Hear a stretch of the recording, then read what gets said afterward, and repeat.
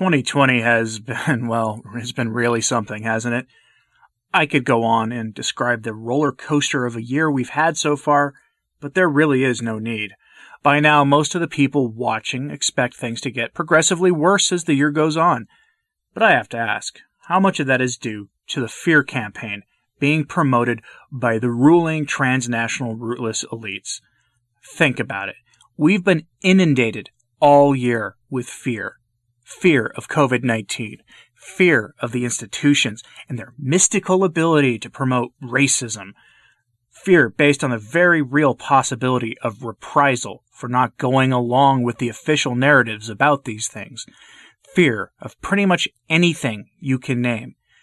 Now, we're being told to be afraid of the bubonic plague, the actual Black Death, which has rather conveniently reared its ugly head again in China, the country that just keeps on giving gifts to the world.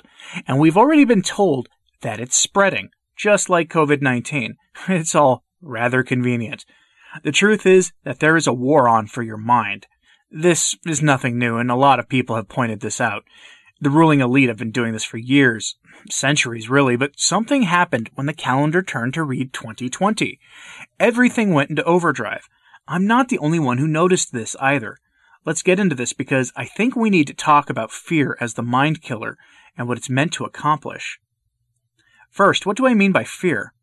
Let's use a definition from the political science book Fear, the History of a Political Idea, where the author, Corey Robin, says, quote, "By political fear, I mean a people's felt apprehension of some harm to their collective well-being, or the intimidation wielded over men and women by governments or groups. What makes both types of fears political rather than personal is that they emanate from society or have consequences for society.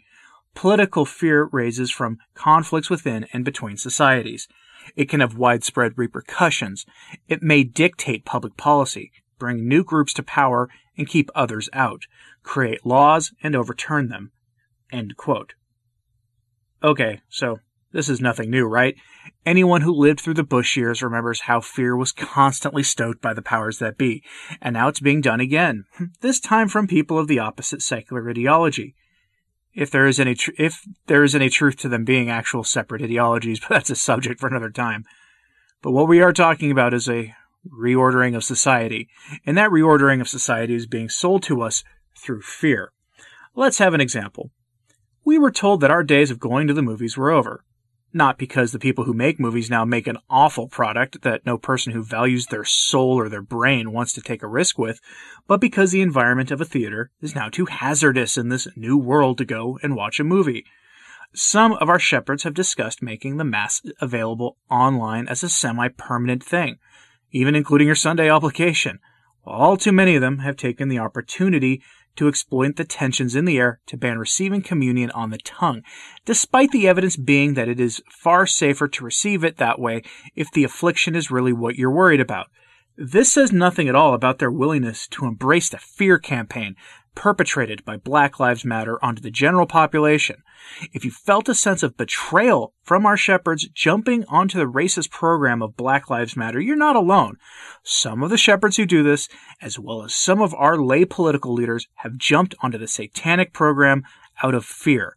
Certainly, some of them absolutely agree with the radical anti-family, anti-property, anti-Catholic, and yes, anti-white, or if you prefer, anti-European agenda of Black Lives Matter. But by now, I'm certain that you've noticed that most bishops and most politicians don't really stand for much of anything anymore anyway. Either they've lost their convictions or they succumb to fear. Or maybe they never had convictions. Fear is the great political weapon of our time. This terror campaign waged by the elites has a clear purpose. That should be obvious, but many don't see it that way or that it has some directed purpose. The fear campaign is designed to do a lot of things, but the main one is submission to a materialist goal. It is the most obvious of those plans, one that stands in stark opposition to the faith and to pretty much every understanding of human freedom, liberty, and decency. But there is another purpose to the fear campaign, to destroy the faith of the believers. Case in point, one of the puppets on TV told everyone recently that we don't need God to accomplish great things, to overcome COVID-19. This person is a self-professed Catholic, and in his own words, he said about the reduction in COVID-19 related statistics, quote, "The number is down because we brought the number down," he said. "God did not do that. Faith did not do that. Destiny did not do that. A lot of pain and suffering did that. That's how it works. It's math. And if you don't continue to do that, you're going to see the number go back up. And that will be a tragedy if the number goes back up." End quote. Again, a self-professed Catholic said that. Not someone who holds up a copy of the latest bit of junk by Dawkins, not someone whose ideology and adherence to the secular religion would make them likely to mock the faith and the faithful and to persecute them, but someone who is supposed to be one of us. I say supposed to. And I'd say that I'd be shocked by this turn of events, but I'm not really. The man who said it is Chris Cuomo of the Clinton News Network, CNN, and he has said some pretty nasty things about the faith in the past, while claiming to teach his children the Catholic faith. He said that the church suppresses women, and that equality should be the rule of the day in the church. That's liberalism. That's not the framework the church teaches or views the world with, nor has it ever been. The church has a different take on the equality of men and women, and views the world in terms of complementarity, right down to the relationship between the sexes. But that's a topic for another time. Of course, Cuomo's probably teaching his children a modernized version of the faith that would make the likes of Dolan and James Martin quite happy. One that says that the faith must adapt to the times and change everything as needed. Hence his support of abortion, his support of sodomy, and his support of contraception. With Catholics like these, who needs enemies? He needs one of the principal voices of the fear campaign. His job is to spread fear across the U.S. and to any other countries that sees it broadcast. But to what purpose? Submission. It's the obvious goal. I'm paranoid enough to believe that they'd annihilate the U.S. and the Western world in general to put an end to the populist uprisings we've seen spreading across the West. The UK elections in the December of 2019 had to freak the elites out, with the allegedly Conservative Party in the United Kingdom annihilating the UK's party of Moloch, and at least for the time being, putting a major crimp in the elites' designs for a borderless world crafted in the image of the Tower of Babel. The UK is allegedly a bellwether country for the US, with their elections that happened prior to those in America generally being a pretty safe predicting of the American outcome. I find it plausible that they'd burn down the U.S. to preserve their system, even if Trump hasn't been even remotely effective at taking that system down, regardless of the reasons that he's been unable to dismantle it. But our Lord has another way. Sacred Scripture, as usual, points us in the proper direction. The Gospel of St. Matthew tells us, quote, "And fear ye not them that kill the body, and are not able to kill the soul, but rather fear him that can destroy both soul and body in hell." End quote.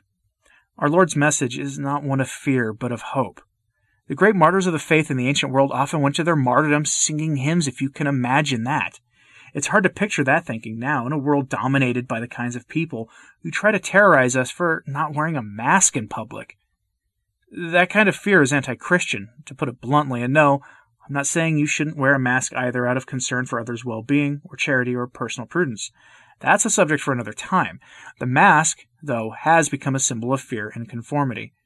That cannot be denied by any sane person paying attention, and it is part of the fear campaign being waged.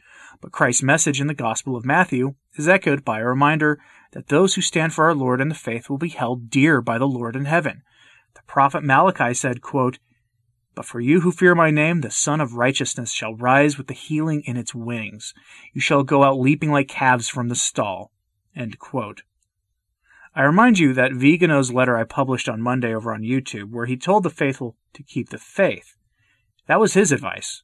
It might sound like hard advice in this period where fear is being weaponized, but it is the best advice that can be given by a prelate of the church.